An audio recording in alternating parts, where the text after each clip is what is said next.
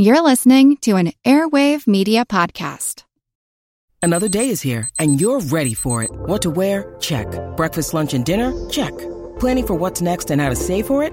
That's where Bank of America can help. For your financial to-dos, Bank of America has experts ready to help get you closer to your goals. Get started at one of our local financial centers or 24/7 in our mobile banking app. Find a location near you at bankofamerica.com/talktous. What would you like the power to do? Mobile banking requires downloading the app and is only available for select devices. Message and data rates may apply. Bank of America N.A., member FDIC. Switching up your wardrobe for the new season? ASOS is the only online fashion destination you need. And right now, new customers get 22% off with code PODLOVE. ASOS has more than 850 fashion brands, including exclusive labels ASOS Design and Topshop, plus legendary brands you know and love.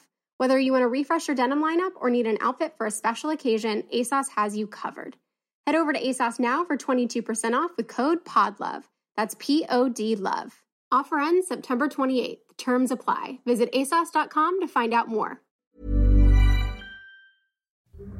There's a special type of bee that nests in the cliffs of the high country of the Hindu Kush in the Himalayas, and there are hunters willing to climb these steep cliffs to harvest the rare honey the bees produce. I'm Jim Metzner, and this is the Pulse of the Planet. We're listening to the sounds of the Apis laboriosa bee. The beekeepers are local men who practice the dangerous art of harvesting high-altitude honey. These people are honey hunters, and honey hunting is their livelihood.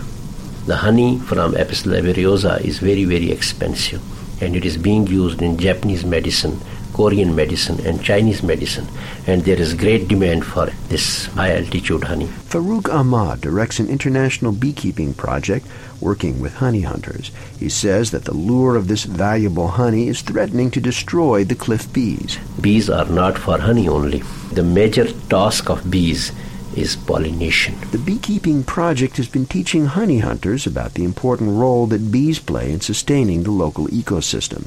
If these bees are over-harvested, local crops may fail and the valuable honey will disappear. Now honey hunters believe if their bees go, if they are totally destroyed, then their livelihood will go. So we are working with them while harvesting honey from different cliffs.